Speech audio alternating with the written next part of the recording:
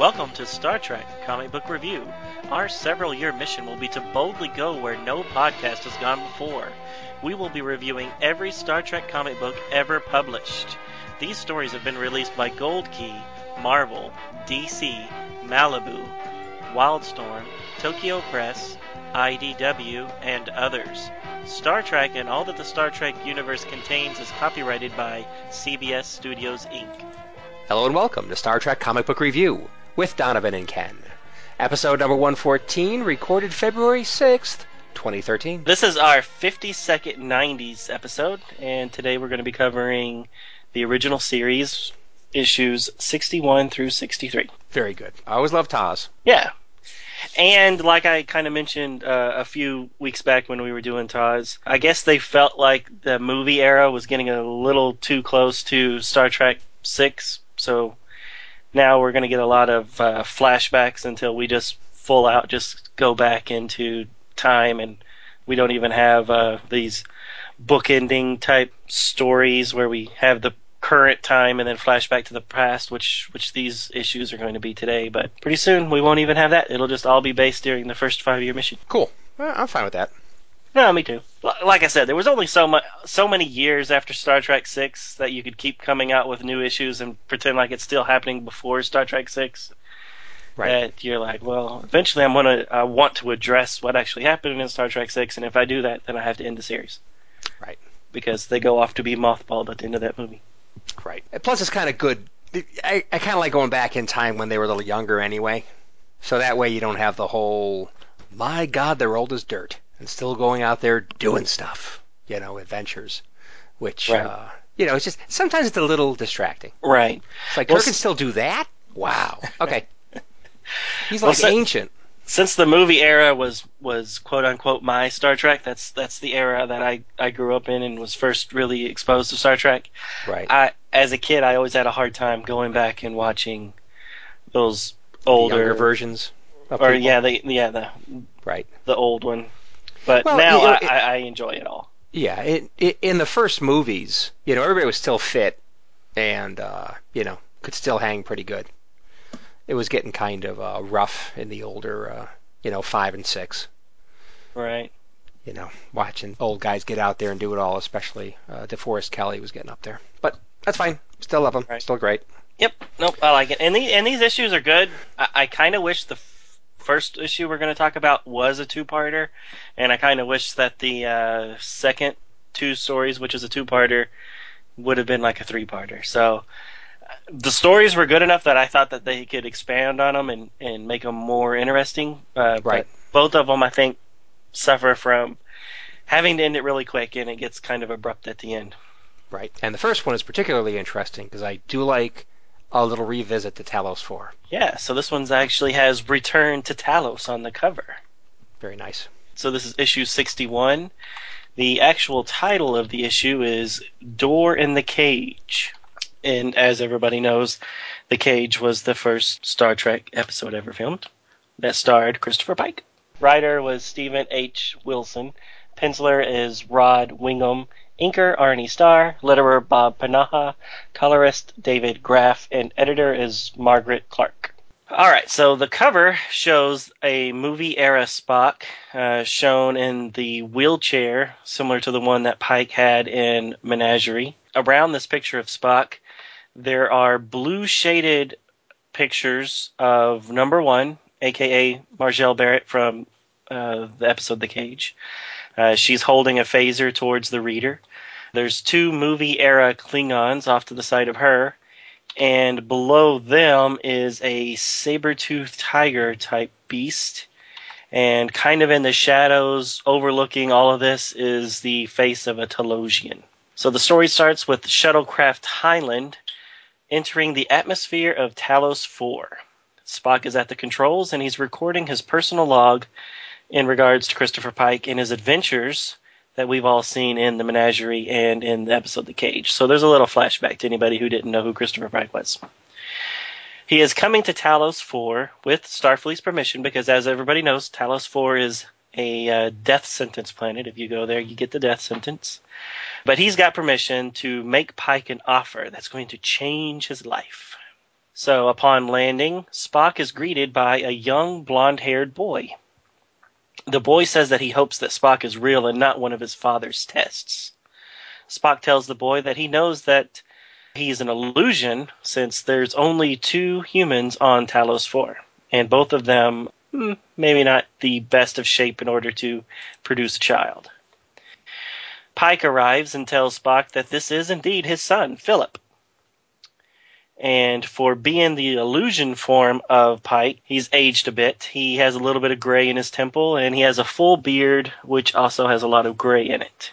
All in all, a good look for the former captain. Pike sends Philip ahead to inform Vina that they have a guest. When Pike and Spock arrive at Pike's home, and they are soon at the table, and Vina is serving them dinner. During dinner, Pike and Philip show how the humans are now able to control the illusions that before were only controlled by the Talosians. Spock then informs Pike of his offer. The Federation has found a way to reverse the radiation damage that he took all those years ago. He wants Pike to return with him and undergo the operations. Pike tells Spock that this is a family matter and that he'll need to discuss it with Vina and Philip. Spock retires to his bedroom. In the middle of the night, Spock is up and recording his personal logs. He does not believe that Philip is a real son of Pike and Vina, since both of them were so damaged and disabled. And he keeps mentioning that the radiation that Pike suffered from would have sterilized him. He does not understand why the real Pike would be deranged in such a way to believe that the child is real. And then he starts to wonder if this is even Pike at all. Spock then leaves his room and walks about the cabin. In their bed, Pike and Vina talk about the offer that Spock had made. Pike says that he has given his word to help the Talosians retake the planet. But he does entertain the idea of being able to move and breathe normally again.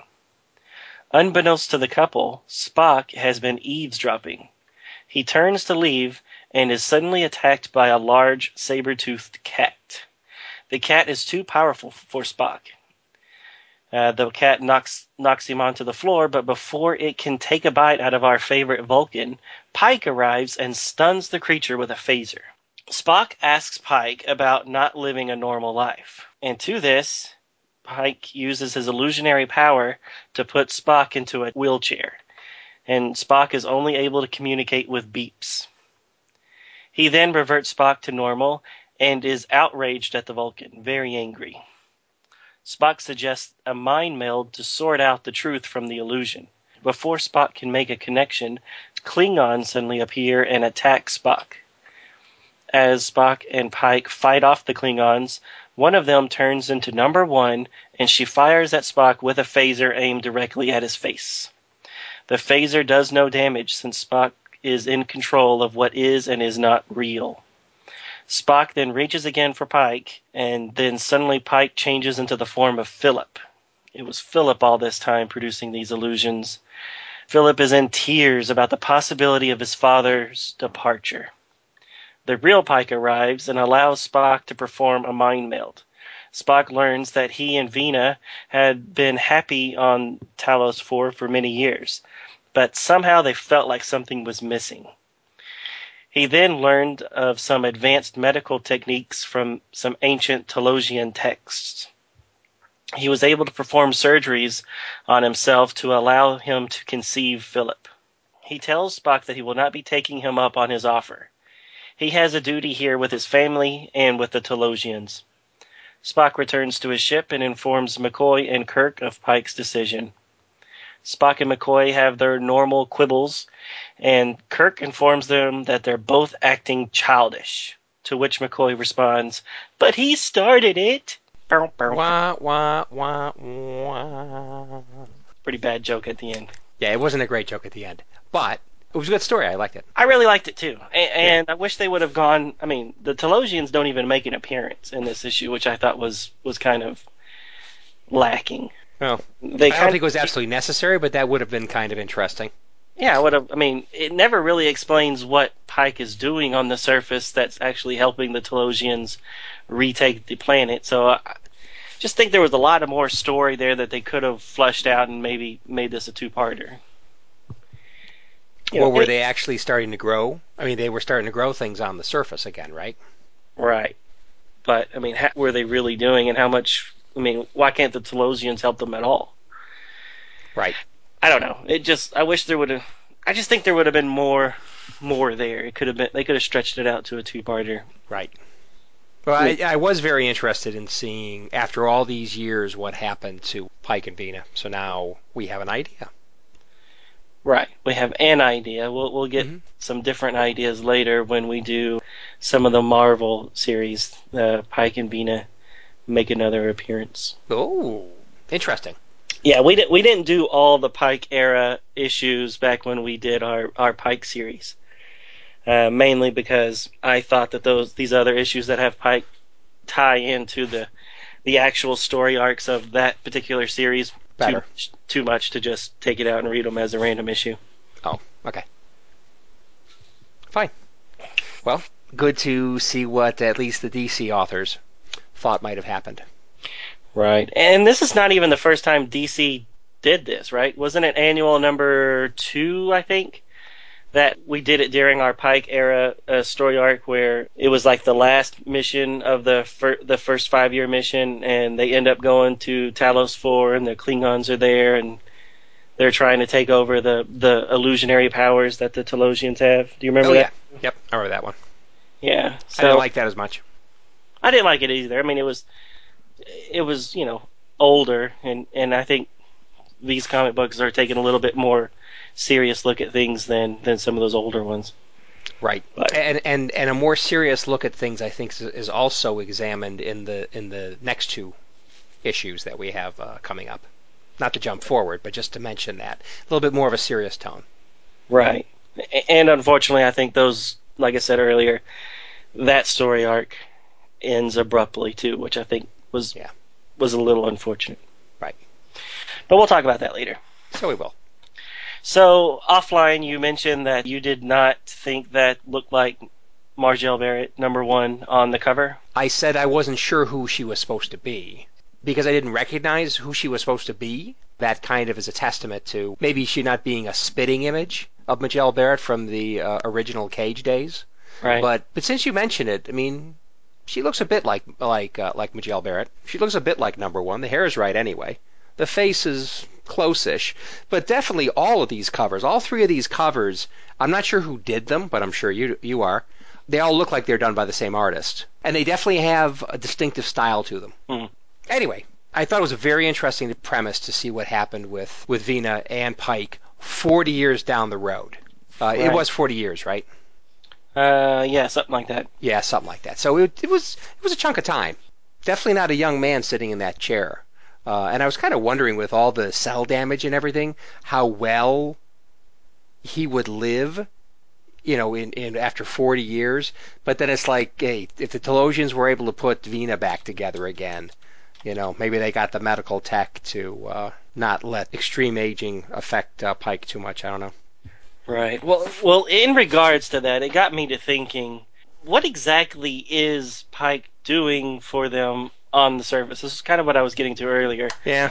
He's really in the chair. He's not up moving around. Even though he could project himself moving around, can he actually affect... I mean, physical matter? No. Yeah, can he go out there and hoe the garden? No. Or... No. I mean, he could project a version of him doing that, but it doesn't actually get the yard hoed. No. And the hoed yard is an illusion. So, and you're not growing anything that way. And the way they explain that, because they do supposedly have a real log cabin, supposedly, some kind of house. I think, well, they explain that kind of weakly by just saying, ooh, Telosian robots were actually doing all the manual work. Which is like, okay. Well, if you had robots doing the work, then really? I mean, where does it say that? What's Pike contributing? Right, absolutely. Where does that say that? I missed that. But I think they actually have a one panel that actually shows some kind of robot. Yeah. Well, I know there's like a picture of him going through the archives and things like that, but I didn't remember seeing a picture of a robot. Oh, no, there it is. Yeah. Yeah, they're on page 22. Yeah, they just explained it away by saying it was a robot. Then why do they need Pike? Yeah, I mean, he can. Maybe it's his fire to want to go on the surface and fire to want to have a log cabin, and it's his directorship of all this kind of stuff that's making things happen. Because he has the will to make it happen. But really, it's the robots doing everything. Yeah, And by the way, now that you're on page 20, I was on 22, but I can go to 20. yeah, go to 20. Why does Pike have red hair? And doesn't he look a bit like Kirk A little bit. in that scene with him and Vina, apparently without shirts on? In the nude. I think so. That's a bit Kirkian. And it gets you to wonder, they're obviously not really nude since they're both. I mean, she really is there, but he's not. He's in a chair somewhere. Well, they're both. I would hope She's they're both there, but he's an invalid. I mean, he can't even move his arms or anything. right, and it shows them sitting on a cliff face. I mean, he's not going to be there riding No, horses. no, And of stuff. course not. No, it's So all I mean, illusion. he's It's in all the illusion. cabin somewhere, projecting his mind where she is, and she's. It just got Well, me to she could. thinking of what the heck did the end of Menagerie really mean after all, which I'd never really thought about it until this Well, issue. I think it means they both sit around in reality in a room somewhere, and their mind lives. You But know. she's really there. She just doesn't look Well, like okay, it. hold on. They're both really there. It's just so your point is that she's not an invalid. I mean, she has Right. use of her arms and legs, and she can walk around. I mean, Right. they're both there. I mean, odds are they both might be in the same room all the time. Maybe they never leave the house. If there really is a house, I assume there really is a house. You know, So it's kind of like the it's all in their Or minds. that Surrogates movie and comic book where everybody just plugs into their little avatar, and then the avatar is the one that goes out into the world and does all that stuff. Well, yeah, except that the world doesn't really exist. Well, And neither does their bodies. So it's kind of like that, only there's no robotic bodies. right. Anyway, it's a very hollow life. I mean, really. I mean, you're just imagining all this stuff, but you're like sitting there, a vegetable in your blinking chair. That's sad. Yeah, it is sad. Right. Anyway, but at least through the use of the robots, they're able to actually start to build something. I assume that the cabin really exists. I Right. assume that the crops really exist, even though it's robots who are, actually doing the physical labor. Right. Mm. Right. And it appears as if the sun really exists, although you don't really know 100%. Because in the comic book, he appears to be a perfectly healthy, handsome young man. So I assume he came out as a normal person. No, I agree. And it was just kind of sad that that little boy has to live that life too. Well, yeah, because think about that. Because he's a real person. I mean, he's a real physical kid. Yep. And yes, if they were able to produce like a human colony or something that weren't, quote, slaves, that weren't allowed to leave or something like that, then that might be something. But his decision to stay there is, who knows, maybe dooming that kid to be quite alone, if indeed the Telosians can't keep Vina and Pike alive indefinitely. Right. Yeah. No, that's a good point. I mean, 'cause Yeah. what kind of life is he really going to have? So maybe it would have been better if Pike would have let Spock take Philip to Starfleet or whatever. Yeah, yep. Well, yeah. Unless the long-term idea is they're able to pump out more humans, but what are you going to do? Get together with your sister? I don't know about that. Right. That only works with Adam and Eve's kids. Anytime in the later, that's just weird. Yeah, biblical references. There you go. Yep. So who knows? We're thinking too So, much. right. On a different note, then, when it was talking about the Telosians' past, when they used to be, colonizing other worlds and things like that, but they Hmm. were had no contempt with life, so they would put other races in like gladiatorial type fights. Right. Do you think that they were trying to imply that these Telosians, these ancestors of the Telosians, were similar to those little brains in the jar that made Kirk and them do those gladiatory fights. And I don't remember the issue. Oh, I don't. I mean the I don't episode. know about that. I don't know. Maybe. You know I'm what I'm not talking sure. about, though, right? Yeah, I know which episode you're talking about. Although, quite frankly, I haven't thought about that one in ages. Isn't that the one where Kirk kisses Uhura and it was big stink at the time? Well, that was the Apollo episode, wasn't it? Wasn't Was that it? Apollo that forced them to kiss? Was it? I thought it was the little brain jars. The little brain jars. I don't. I, I thought it was Apollo, but maybe not. Which, by the way, I hate that episode. Interesting how they showed Klingons fighting Vulcans or Romulans. Right. So I thought that was kind of interesting. They chose those races to put in there in the Yeah. gladiatorial games. Right. And the Klingon because, even has some kind of batleth, sort of, kind of, which is kind of cool. right, and that picture with the Telosians kind of, above them, kind of Mhm. watching it. Right. I don't know if it was just me, obviously, since you're not seeing it, but it just kind of made me think of that Brain in Jars episode. And then I was thinking, well, maybe, over the years, this little sect of Telosians evolved into the Brains in Jars, and then the other ones went back to the Talos 4 or whatever. That's possible.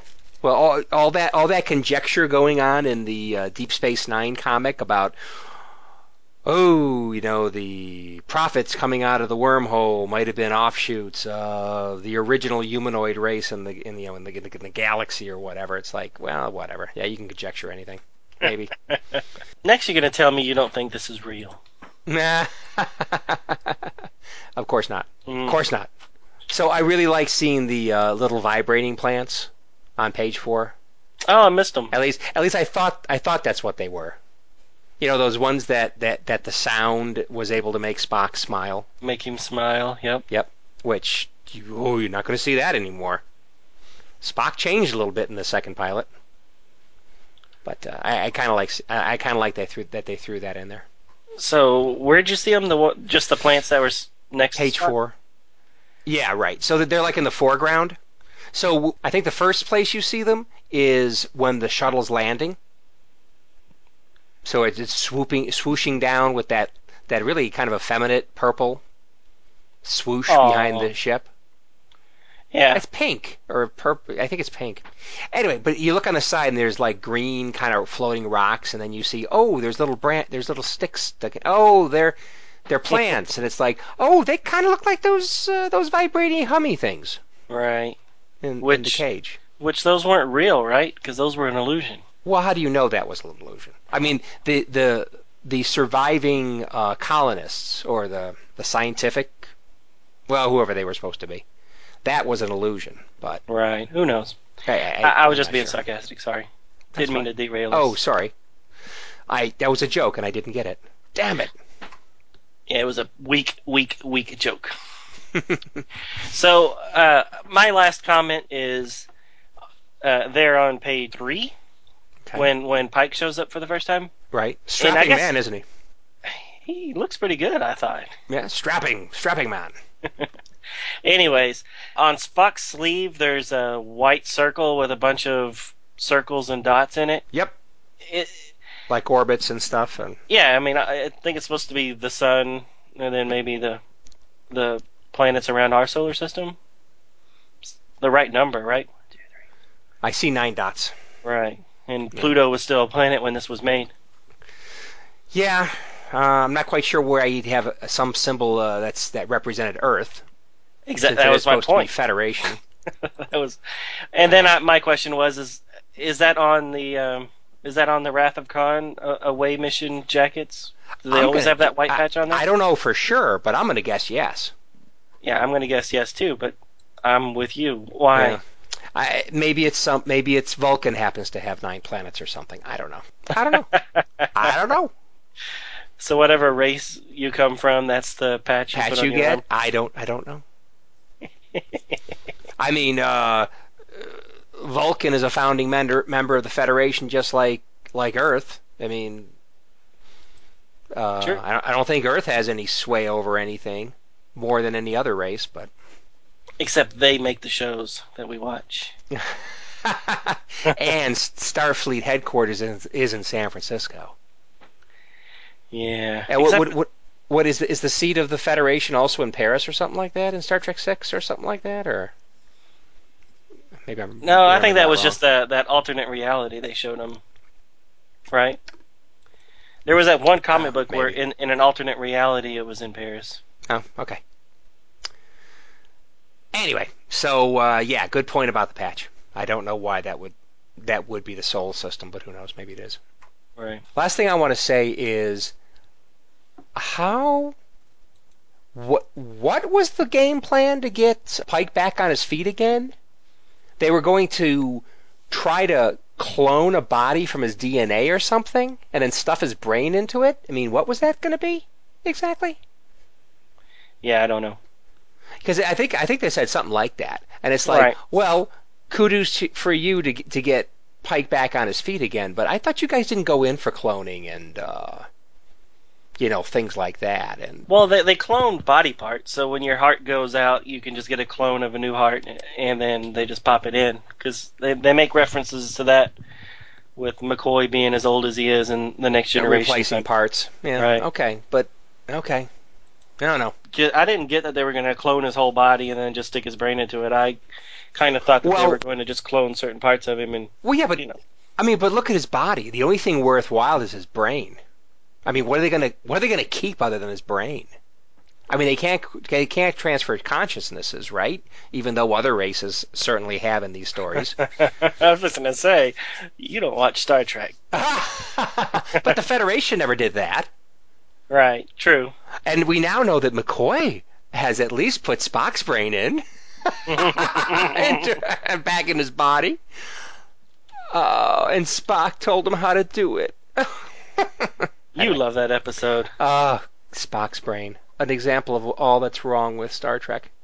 Uh, anyway, yeah, I just thought it was kind of given the a short explanation, which is fine, I guess. I mean, the main point is they figured out a way to do it. Move on. But Right. the details sound kind of not the kind of stuff that the good guy Federation tends to go in for. But Which again is why I think they should have, extended this one out a couple of more episodes yeah, or issues. be able to explain some things better. Right. Yeah. Okay, that's all I have to say Okay, I'm done on that too. one. Okay. So our next issue is issue number 62, which starts a two-issue arc, and the title is The Alone. And this one's published date is August 1994. The writer is Kevin Ryan. Artist is Rod Wingham. Inks are Arnie Starr. Colorist is David Graff. Letterer is Bob Panaha. And editor is Margaret Clark. The cover shows Spock and McCoy in a collapsing building, both looking at a third person who was buried in stone that fell down from the ceiling. Only a single hand sticks out from the rubble, a hand attached to an arm clad in gold fabric adorned with captain's braid. Rocky orange font at the cover's top says, "Out of time." The issue opens on the bridge. Kirk is hesitant about something, and Bones is prodding him to get on with it. Spock toys with McCoy a bit by taking one of his flowery metaphors more literally than intended. Finally, McCoy tells Kirk he is a hero down on that planet, and a lot of people are going to be damn glad to see him. Kirk finally relents. Kirk's thoughts take him into the distant past, during the final months of he and the crew's original 5-year mission.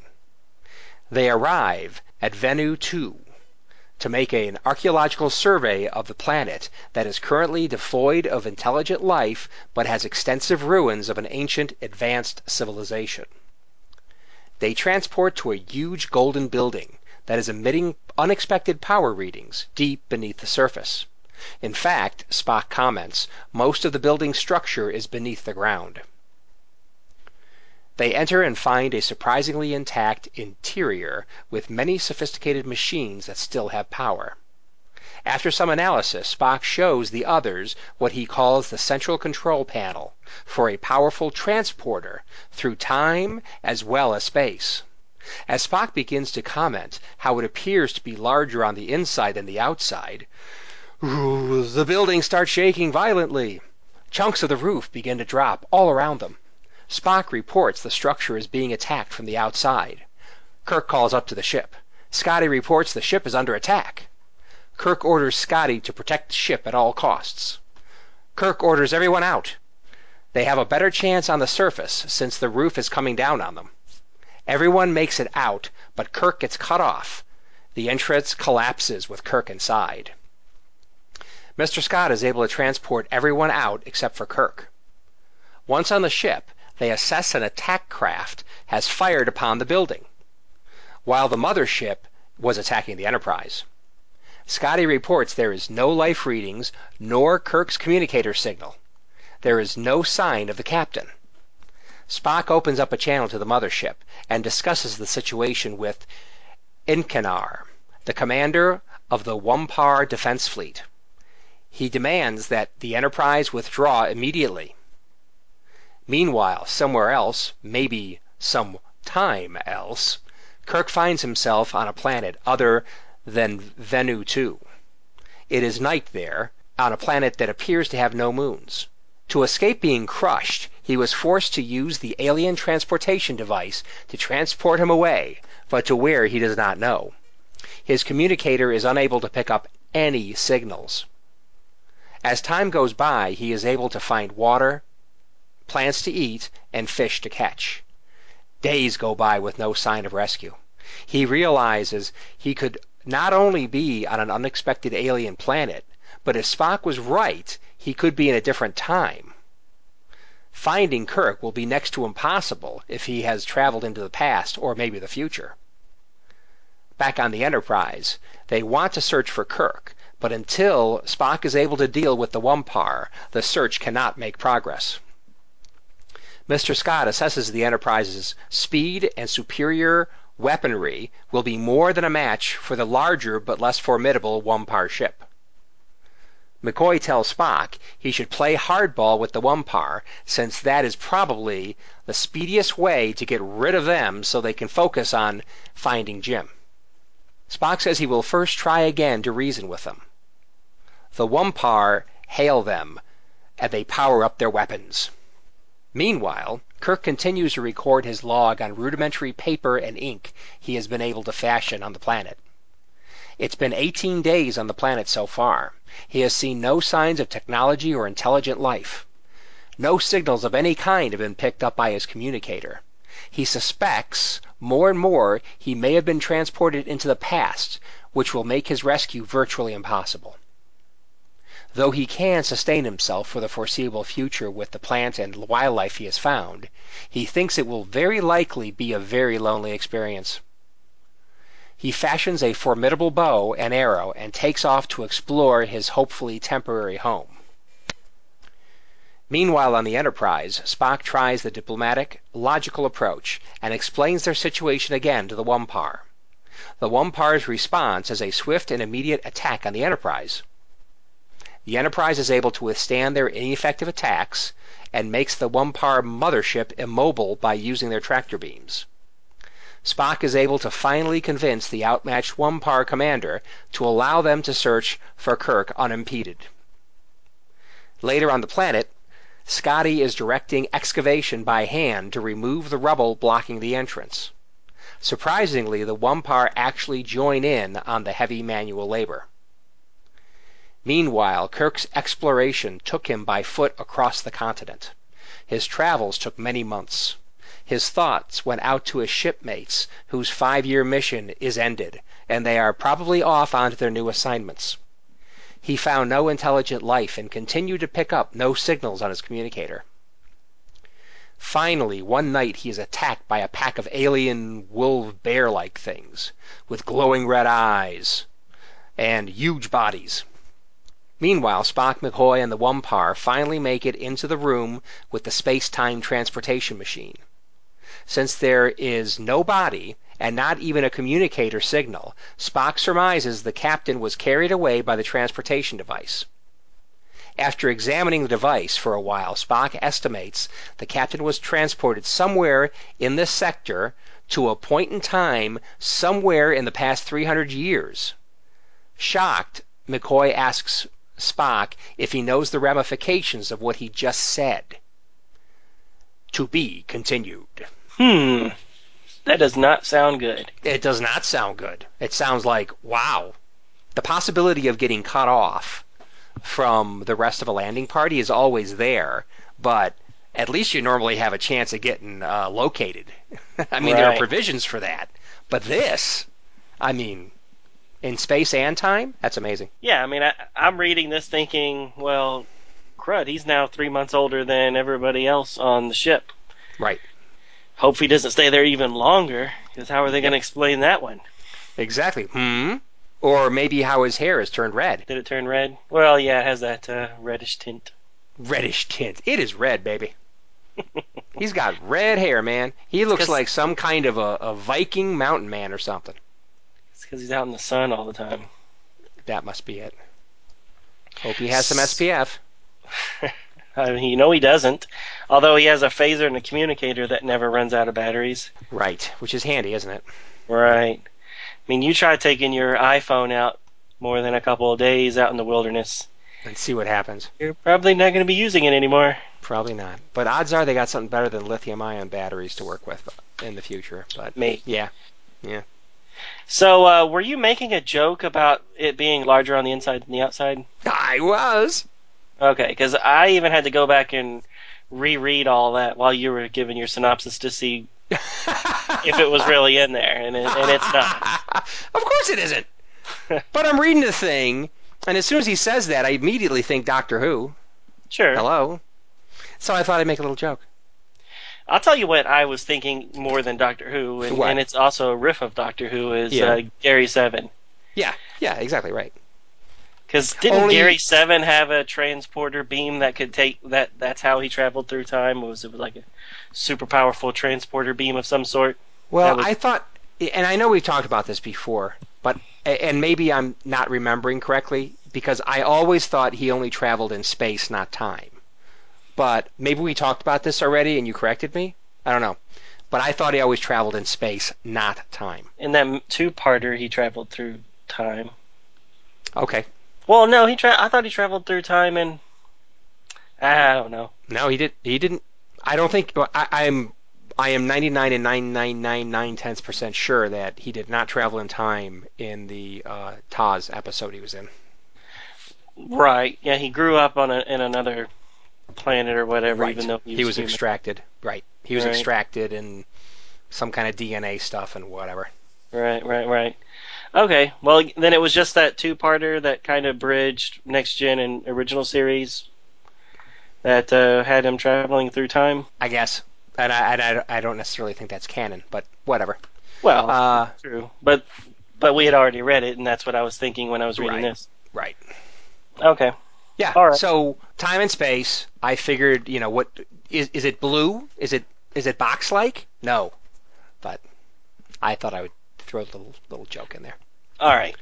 I was just making sure because sometimes the writers throw in little jokes like in there, like the shuttlecraft last issue was Heinlein, which is Yes, named a after little doff of the cap right. to one of the finest sci-fi authors ever. So I thought maybe they did that here, and me being a Doctor Who fan, I missed it, and I was like kicking myself for how did I miss that joke? But I didn't. No, you didn't miss anything. Yeah, so Kirk looks quite like Grizzly Adams, except of course for his green shirt still being intact mostly. Right. Looks pretty good in that beard. That's right. Looks like the brawny man. The paper towel, right? Gotcha. Right. Yeah, too bad that bear is about to rip his face off. I know. If it's wolves, that's one thing, and it kind of looks like wolves at first. But when you see Kirk stick his spear into one of their mouths, it's like that ain't no wolf. That's a big critter. That's a bear-like critter. Right. And there's there's 4 of them. Anyway. There's 4 of them here, and there's only 3 of them at the beginning of the next issue. So maybe he kills that one right here, and we just never see it again. Perhaps. Maybe the little spear in the mouth Actually, got you know up what? into the brain. There's 4 of them on page 23. There's the one standing exactly. up. No, and Yeah, when I say, well, I keep saying 4, but I mean to say 5. There's 5 of them there. Oh, okay. So you see 4 in the middle panel, but when you go to the bottom, you're right. There is 5. Right. Yeah. It doesn't matter. They're between issues. So there's you only know. three in the next issue. So he must take two out here. Very brawny. Very brawny. Yeah. So why does he have like the gauntlet thing?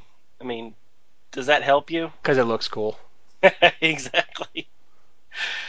I mean, I could kind of understand the having to make shift boots, but to Well, keep the yeah, because boots it's going to wear together, out. right? But I don't understand why he had to have the gauntlets thing, I or think it's not really gauntlets. It's just armbands, like yeah, leather armbands. right. Why? Because it's a fashion statement. Come on. He's got nothing else to do. Mm. Yep, that's what I would do if I was stranded on a planet. Just make me Exactly. some armbands. Exactly. Uh, Yeah, but anyways, he is quite the adaptable explorer, though, isn't he?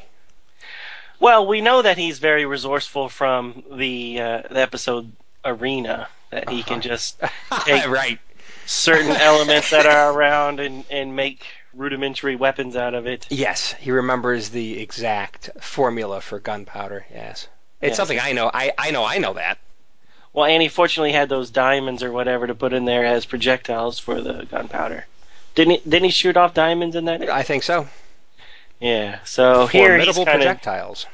not so much in this episode or issue, but he'll get into more of the resourcefulness next issue. Yes, yes, he will. All right. My last comment, if you don't mind, is what is he writing on? They look like leaves. Yeah, I think it's actually rudimentary paper that he has made. I think. But why are they Which leaf shape? I don't know. Because paper is pretty. I mean, all you have to do is ground up wood and mix it with water and dry it. And keep it in the I think shape that's of a. pretty much. I think that's pretty much what paper's made out of. So Hmm, yeah, maybe pressing it. Maybe you got to press it. Compress it a little bit. I don't know, something like that. I don't know. I want to know where the ink's coming from. Oh, that's blood. Right. Yeah, good point. Well, it could Yeah. be blood. He killed those bears. Used the blood for ink. It could Boom. be. There you go. What I want to know is where does he get that wonderful hat he's wearing on page 22? It's just a wicker hat. But look at it. That's cool. I mean, it Yeah. almost looks like the kind of wren or crane that's on the next page. Alien crane. Oh yeah. You Kind of know. has the same crest. Right. Yeah. No, I just thought that was a little wicker hat that you can make using grass and stuff. I've seen people make those. Right. So if you don't have the access to the issue, it is kind of cool as they fast forward in time a lot as Kirk is doing his many travels and he's tracking through snow in some, and then in others he is heading through the desert where there's some really weird looking saguaros and other kinds of cacti, and he's just all over the place. And he's swimming across like a river at one point, He pulling a is little raft of his that he has belongings. fashioned exactly. He is out there doing it. Yeah, it got me to thinking that if I was him and I got stranded on an island or a planet, Right. I would be dead. Because I wouldn't know how to do any of this. No, probably not. And I'm not so sure I would be going all over the place. I would think I would try to be, doing what we'll see him do later. Make a little homestead Right. and get some permanent shelter and that kind of stuff. Yeah. I mean, he's already scanned the whole planet with his communicator, and then there's no signals, so I don't really know what he's looking for. Well, I mean, there can be people around without technology. Right. So, at least it'd be somebody to communicate with if there was any intelligent life. Right. But, yeah, maybe he's got nothing better to do. I mean, I, he's an I explorer. Being with Starfleet, you're an explorer, so he's exploring. sure. I did like that they actually made a reference to that episode where he lived within the Native Americans type culture for a Right. while. I Was don't that in remember. this issue? Okay. I thought it was in this issue. Maybe it was. Maybe it was. Yeah, because I think by the next issue he's pretty much given up and he's just doing his own thing. Yes, he's starting his. Well, we'll see when we get to the next one. Right. Let's just say he starts a long-term project. Right. Okay, last thing I want to say is it's a good thing that this planet does not have a lot of nasty predators and poisonous plants. You don't think those bear creatures are nasty? That's only one. Right. That's not bad. Run into one set of bears and the whole time, that's not too bad. Hmm. And no poisonous plants. I mean, how many plants? You eat the wrong mushroom, you're dead. He knows what's good and what's not. Plus, he still But has how? It's maybe. an alien planet. I don't know. I'm just making stuff up. So that's why I'm saying, since he knows nothing about this planet or the flora and fauna, even though a lot of it looks kind of Earth-like. Right. He doesn't know which mushrooms are poisonous or not, or plants or vegetables. So it must be a pretty benign planet on the whole, except Right. for the bear wolf things. Right. And yeah, I'll have a comment about that next issue. I don't want to say it yet. Okay, that's the last thing I have to say about this one. All right. So one thing, and we don't normally talk about the advertisements, but did you notice all the Ah, Judge Dredd comic oh book yeah, oh yeah, ads? lots of Judge Dredd ads in these comics, and it Right. looks cool. Right. Judge Dredd is a kick butt kind of guy. So yeah, at this time, they were trying to introduce Judge Dredd to the American audience. Huh. DC was. So instead of, I mean, in addition to, I think they reprinted some of the original UK comics, but Hmm. but this series that they're advertising is a brand new series written, for the American audience. Hmm. And it wasn't set in the same continuity, so it didn't go over very well. They Ah, tried it twice. Each one lasted like maybe 12 issues, 18 issues, something like that. right. But it never really caught on. Ah. There is a couple of cool Batman Judge Dredd crossovers, Hmm. but that Judge Dredd's supposed to be the UK version and not this version, which makes it Ah. even more confusing. Yeah, especially since time period wise, there should be no overlap. Well, time travel, dude. Duh. Okay. Yeah. Okay. So So Judge Dredd was doing the time traveling into the past. one time, and then Batman and the Joker one other time What? goes into the future. What? How does Batman go in the future? Whatever. It doesn't matter. Let's move on. One thing about Judge Dredd that I think's cool is that Yeah. he's a 40-year-old character in the UK, Yeah. and and for every year of publication, he's supposed to be 1 year older than he was the year before. So Oh.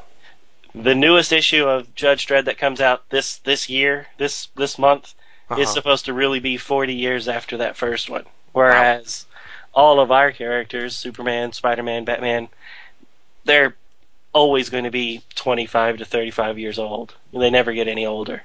Well. Whereas Judge Dredd Yeah. has they acknowledge, and they do a really good job about acknowledging every little story that's happened in that 40 years. Right.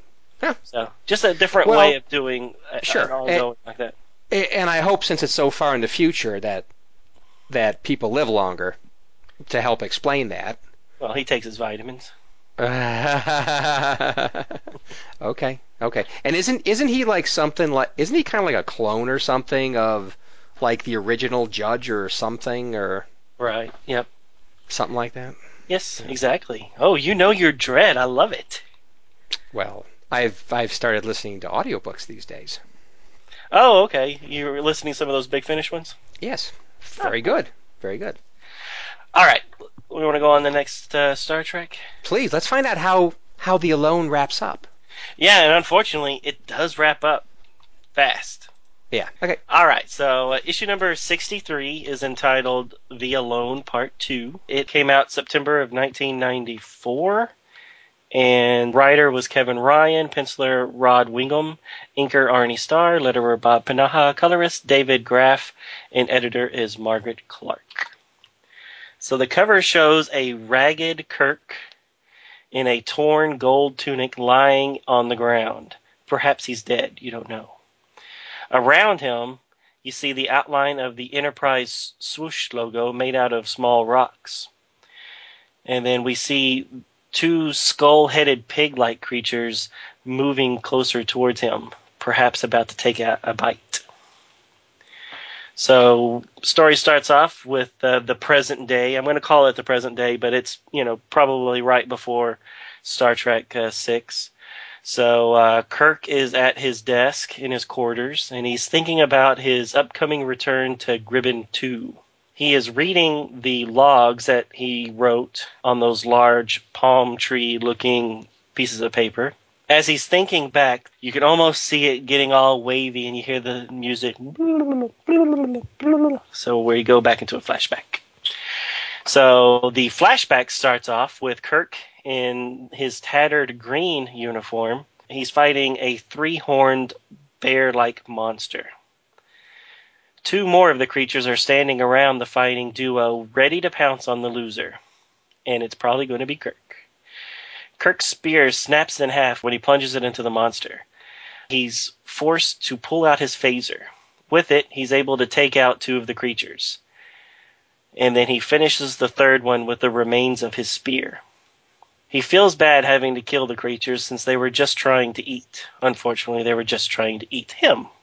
He then thinks the good side of this is that he will not be hungry himself for quite some time. He is even more heartbroken when the leader of the pack's stomach starts to bulge and writhe until a little small cub appears. On the Enterprise, Spock is ordered by Starfleet Command to call off the search and return to Starbase 68. He says he will do so.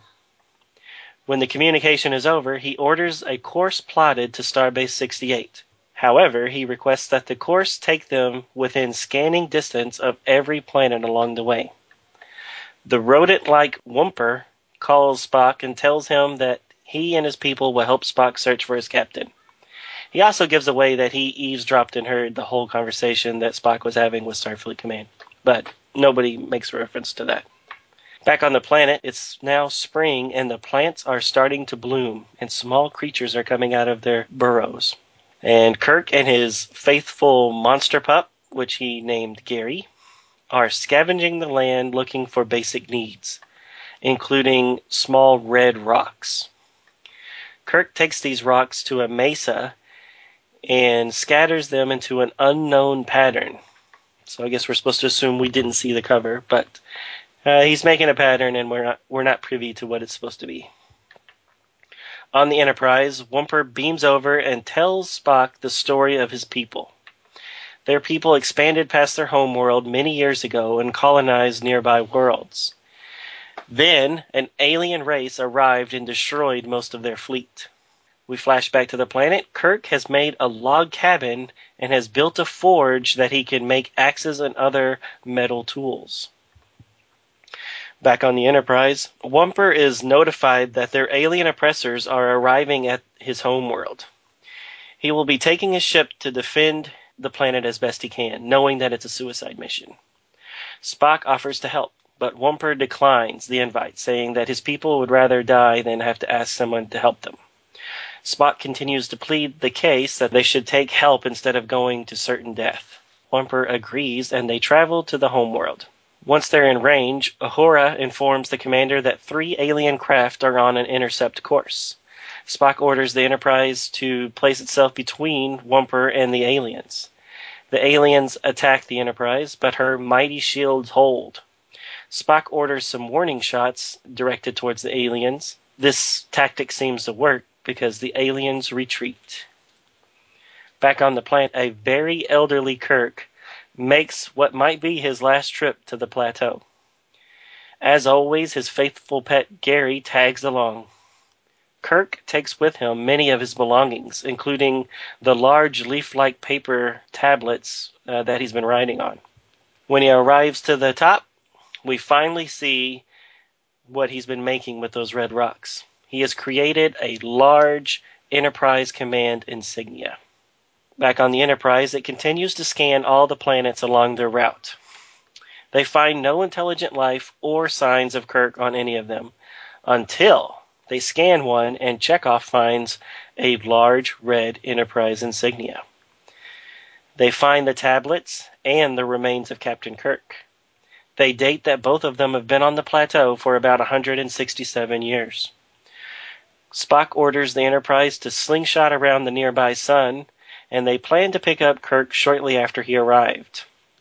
They do so, and in an attempt to explain how they might find the red insignia again in the future, Spock orders the tractor beam to recreate it.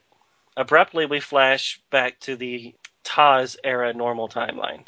Kirk is back and states that he was only on the planet for about a day before Spock arrived and saved him. And yet, he has all these tablets that was written by another him who spent a whole lifetime on the planet. Kirk tells Spock that he thinks that he's going to be making some changes in his life. Kirk states that the 5-year mission is ending in 52 days, so everyone's life will be different. We then flash back to the present movie era, where Kirk has finished reminiscing about the 2 lives he lived. Spock then informs him that they have arrived at Gibeon 2, and that this planet is now a thriving Wumper colony, and that they've named several cities after the legend of Captain Kirk. The end. Bravo! Except for the fast ending. Bravo! I really enjoyed the story of James T. Kirk, Mountain Man. I did too. I really liked it. I just hate that they wrapped it up with 2 pages of, oh, we're going to do this and we're going to do that, but we're not going to show you, and it's over. Yeah. Well, they spent the most amount of time on the stuff that really, I think, gave the best benefit to the reader. And then the last bit was like, okay, you've seen the slingshot around the sun before, so we're doing all that. Yeah. So they spent the time. Yes, it was abrupt, but I mean, they spent some time on what I thought were the best parts that you really didn't see Kirk in situations like that before. And quite frankly, I kind of like the whole storyline with Spock dealing with the Wumpar commander. So, I kind of like both parallel story arcs there. Yeah, I did too. But you don't think that Yeah. it would have been a great scene to see, Spock or somebody, Yep. finding those bones that were Kirk's and, Right. cradling the skeleton, knowing that that was their captain who died 167 years ago. Yep. It would have been an Heart-rending. incredible scene, right? And then Yeah. it's just like, oh, by the way, we found his body and we're now slingshotting around the sun. And I'm like, what? Did I miss a page? What? It's Yeah. just so abrupt. Yeah, and I agree with that. And I like the story so much. I was kind of, as I was writing and thinking about this, I was just kind of envisioning, what if at some point in the future, a Star Trek movie would do this kind of thing, and Chris Pine would be, the Mountain Man Kirk or whatever, and they'd finally get him rescued and stuff, and they'd be able to show scenes like that of coming upon the remains and all that kind of stuff. I think that'd be cool. Right. It never happened, but I think it's kind of cool. Well, it's funny that you mentioned Chris Pine because when it shows bearded Kirk here Yeah. at the beginning of this issue, Yeah. it really made me think of that rebooted series, the ongoing, Right. where we saw Chris Pine playing, or not Chris Pine playing, but an artist's rendition of what Chris Pine would look like as Sam Kirk, where he looked like Grizzly Adams. That reminds you of it. Hair. Yeah. Yeah. Yeah, I kind of see that. I kind of want to take that picture and one of these bearded pictures of Kirk here and see, just Separated at birth? put them side by side, see how close they really look, or if it's just me. I think you're right about that. But anyways, I did enjoy this story a lot. I just did not like the abrupt ending, and how everything was just, you've done a good job of telling 2 stories and really fleshing everything out, and then the last 2 pages, every panel is like several hours, maybe days later, and you've already done a lot of stuff in between just panels on a page. Yep. Rushing the ending. Right. But I liked it. I enjoyed it. Good. I didn't really like the BS time paradox thing about, oh, well, we got to recreate the insignia so that the future selves of us can find this spot and come back and free Kirk or whatever. Which doesn't make sense because Kirk wouldn't be there to be saved. Exactly. Yes. So they tried to explain how they're going to solve a paradox by something you don't want to think about too much. Because if you do, you realize how ridiculous it is. Right. And the little log, leaf paper, whatever it is, they still have that. So wouldn't that also be a paradox that they have this log from a Yep. few alternate version of Kirk. Yep. Another one of those great problems that come up with time travel.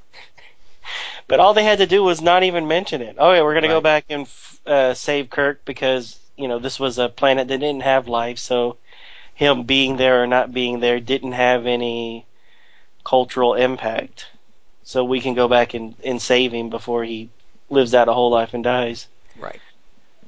But Only it did end up having a cultural impact. The Eventually, and it took me a few minutes to kind of figure out what the heck was going on, but apparently the Wumpar came and settled on Gribben 2, and they revered the plateau where the Starfleet insignia is, which was kind of interesting. I didn't get that at first. It's like, oh, okay, yes, okay, I get it now. right, what I didn't get is that we're so close to the Wumpar homeworld. Hmm. Was this planet never colonized by the Wumpar, even during their big expansion before this alien race came Apparently and beat not. them down? Apparently not. Because I'll be honest, that's what I kept waiting for in the Grizzly Adams storyline, is that when was the first time the Wumpars showed up on that planet and found, that version of Kirk, and then that's the reason why they had him in such high regards, because he did something in the past that helped them, and you know what I mean? Did Right. did something in the past that they didn't know was Kirk, but and then somehow he would get back to the normal timeline, and then come to find out, oh, it was you all along, kind of thing. Right. Yeah. I mean, they didn't do that, but No. that's where I was thinking No. they were going. Yeah, because quite frankly, if there's people that think somebody's a hero, those Wumpars should think that Spock's the hero. I mean, Exactly. he's the guy who was the leader that took the chance with the Wumpar and got rid of the Drosali or whatever the heck their names were, the bullies. He's the guy that stood up and got rid of the bullies. He's the guy that's the hero. Agree. Now, if they want to say that the story of Kirk and how he persevered all these years and figured out to build this large marker that could possibly save him through time travel, it's like, oh wow, that's a good story. But I don't know why you'd call him a hero. But I don't know, maybe I don't know. It's a little bit more of a stretch as far as I'm concerned. But Right, and it's only 160 years in your past. So, I mean, right. how long has that colony been there? I mean, I Well, assume that the colony well, showed up they shortly after Spock helped them. exactly. So I think they actually said it was their second expansion Right. that they were allowed to do because now the bullies were gone. Right. So that city, that planet's only been colonized for what, maybe 30 years? Not even that. Right. Yep. Not a lot of a time No, as it's far not a lot of as time. civilizations go. So the fact that they went not to rush off on another topic, but it is related. When I look on page 20 and look at the insignia that Kirk was able to put out there, it's pretty much just the outline in red rock. So the outside of the swoosh in red rock, and then the star on the inside is red rock. Right. And then the rest of it's all brown, Yeah, just dirt. right? Yet several pages later, on page 21, they show a shot of it from orbit, so you see the plateau it's on and how big the insignia is. But it's black on the outside. The outside etching is black, and the star is black, and the entire swoosh is filled in with red rock, except where the star is in the very center. And those Right. are clearly different color scheme. So at first I thought, what kind of mistake is that? But are they trying to say that that is the symbol that the Enterprise crew put there? Because No, Kirk because wouldn't be? it shows the symbol that the crew put there, and it's a black Starfleet swoosh. Black, well, Uh, black outline with the red on the inside. no, the one that the ship makes is the one that's on page 24, and it Page doesn't have any red in it at 24. all. So the last page. Oh, yeah, yeah. Okay, so there's a third version. Right. Okay. So we got three different versions of the of the symbol. Good point. Okay, so there's three distinctly different versions. And four if you want to count the one that's on the cover, which is Well, you don't looks want to count that. completely It's the different than the cover. It's the others. cover. Okay, so yeah, you can mention that. Okay, fine. But that we all know the covers don't reflect the reality of the inside. Right. So no, So I'm with you. okay, I don't get why. and again, you know how because when you're reading it and you're trying to piece your own story together on how this is going to all play out, Right. I really thought that the reason why it wasn't filled in when Kirk died and when it was filled in when they found it was that it did have some sort of significant, ramifications to a later civilization that colonized there, and they were the ones that filled it in, right? But Right. they didn't mention that, so I think you just have to chalk it up to a coloring error. I guess so, because that's what I chalked it up to at first. But then I thought, well, maybe it's this whole thing where they're going to put a new marker there. It's like, no, there's three different ones. Okay, fine. So another thing I thought was odd is at the beginning of the issue where Kirk uses a phaser on these wolf bear things, Hmm. it is the motion picture phaser, not Right. the TAWS phaser. So okay, I thought just because the motion picture, the time period of when the motion picture came up was so much further in the future from the Taz time period that's when the new phaser comes in.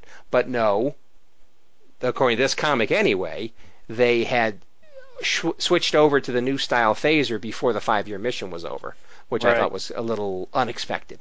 Interesting. I thought that was an interesting choice for the pencilers to make, or penciler to make. I liked it. Just like when we did, what was it, annual number 2 of the first DC run. I liked that in that one, they were ending their 5 year mission, and Decker shows up, and he's wearing the motion picture uniform, and he's like, Right. "Oh yeah, this is going to be the new Right. uniform soon." So Right.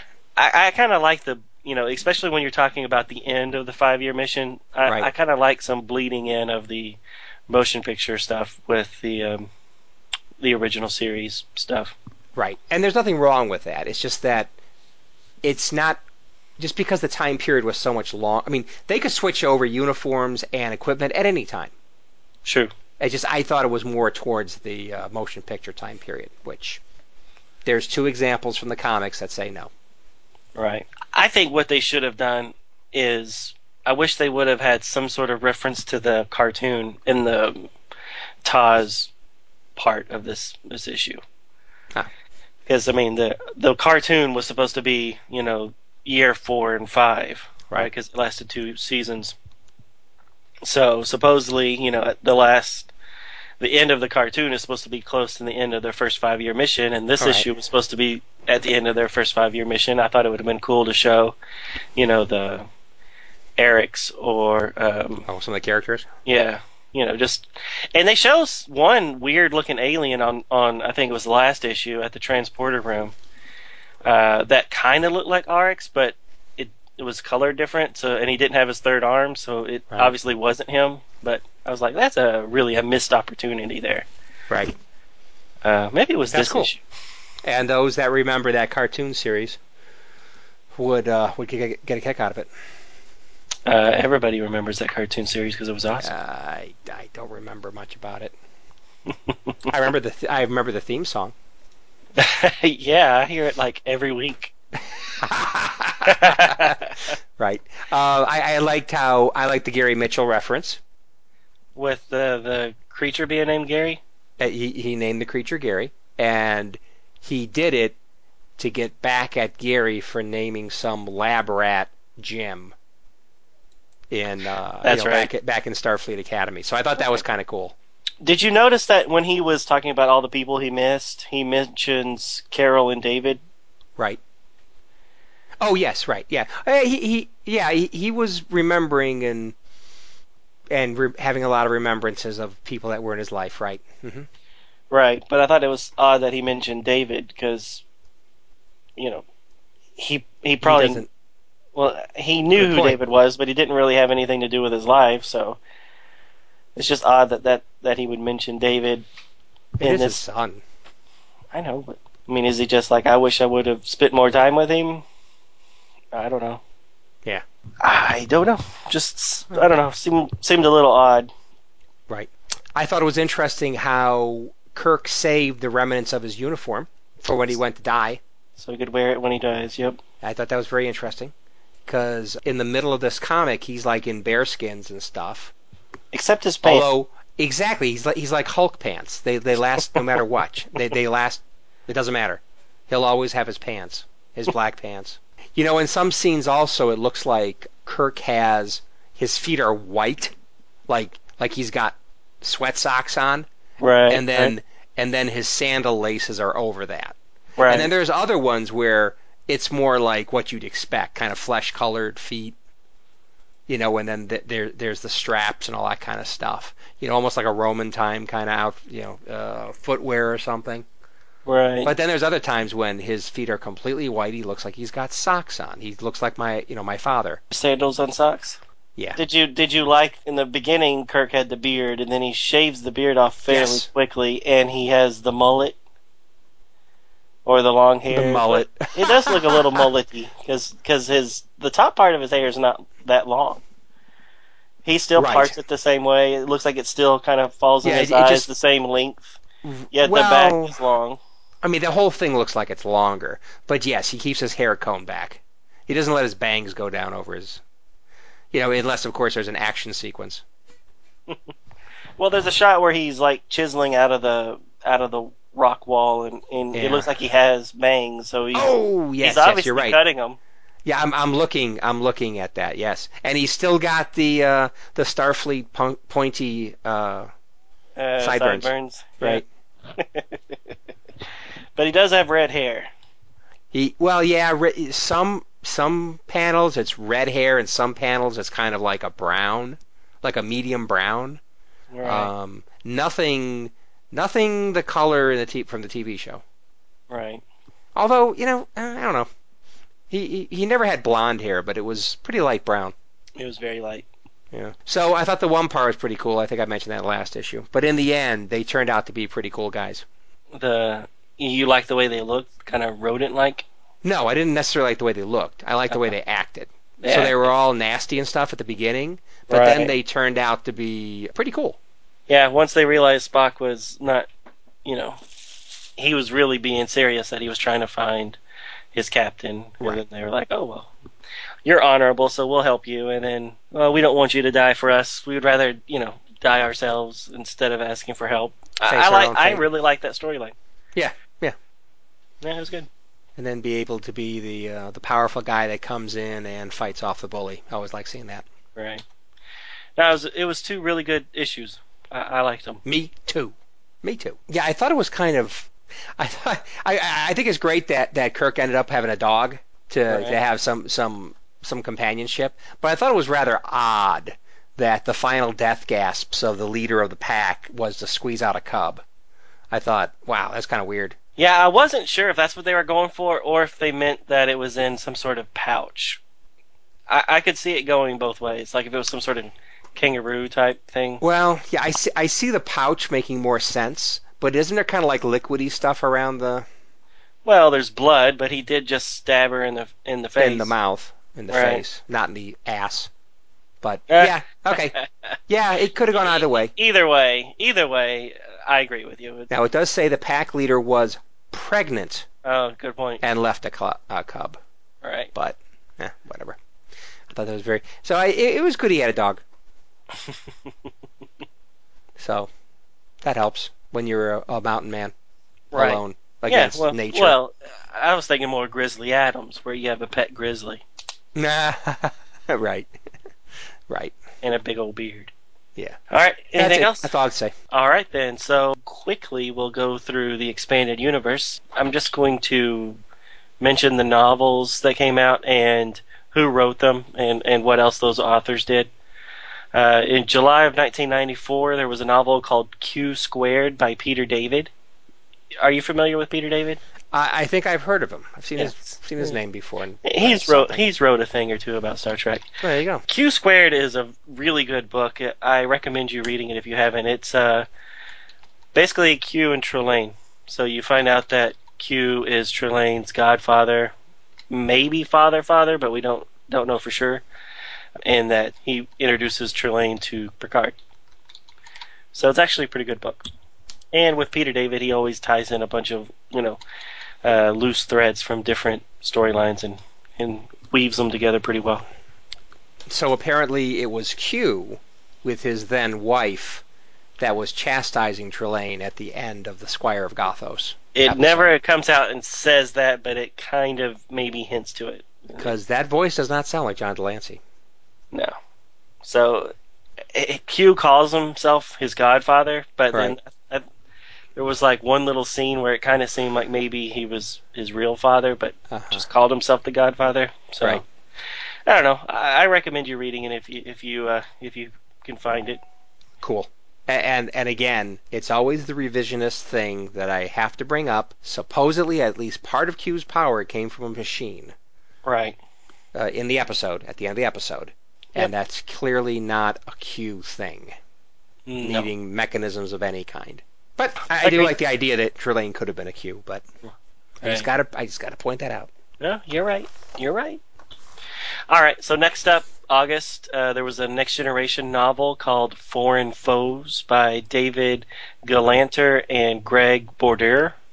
The Dave Galanter has written 9 Star Trek Next Generation novels, and Greg Border wrote 3 Next Generation novels, always with Dave, and 1 Voyager novel on his own. So they wrote quite a few. Cool. Also that month was a Star Trek The Next Generation Starfleet Academy young adult novel called Atlantis Station by V.E. Mitchell. And I don't know if V.E. Mitchell is a man or woman, but they wrote 2 other original series novels. Right. September, an original series novel called Crossroad by Barbara Hambly. She wrote 3 other Star Trek The Original Series novels. She also wrote 2 Star Wars novels. This is how I know her, and I still think they're probably the worst Star Wars novels I've ever read. So I've never read her Star Trek stuff. So she did not do it for me, unfortunately. Hope she's not listening. Oh. Also that month was a Deep Space Nine novel called War Child by Esther Frisner.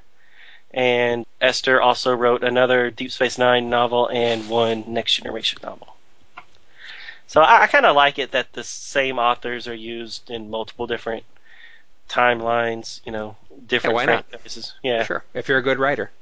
Yeah, and especially like, Peter David or Michael Jan Friedman, they write so much in the different timelines, but a lot of times they'll interweave their own, a storyline in between 2 of them, kind of like doing an unofficial story arc. Right.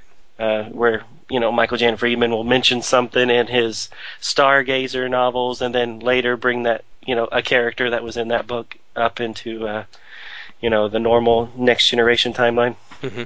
I think that's good. I think you should have that kind of stuff. Yeah, why not?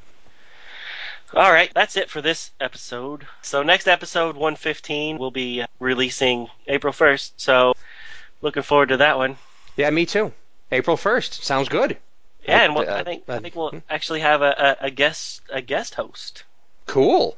Anytime we get a guest host, we like it. So if you're listening and you feel like you want a guest host, just give us a ring. We'll make it happen. That sounds good. All right. Cool. So talk to you guys next week. See you next time on the review, Star Trek Comic Book Review with Donovan and Ken. Later. Thank you for listening to Star Trek Comic Book Review. All Star Trek stories and characters are copyrighted CBS Studios Incorporated. All music, stories, and characters discussed are for entertainment purposes only. You can email us at startcomicbookreview@gmail.com. Visit us at our website, www.stcomicbookreview.com. Subscribe to us via iTunes, or friend us on Facebook at first name ST Comic, second name Book Review. See you next time on Star Trek Comic Book Review. Let's get the hell out of here.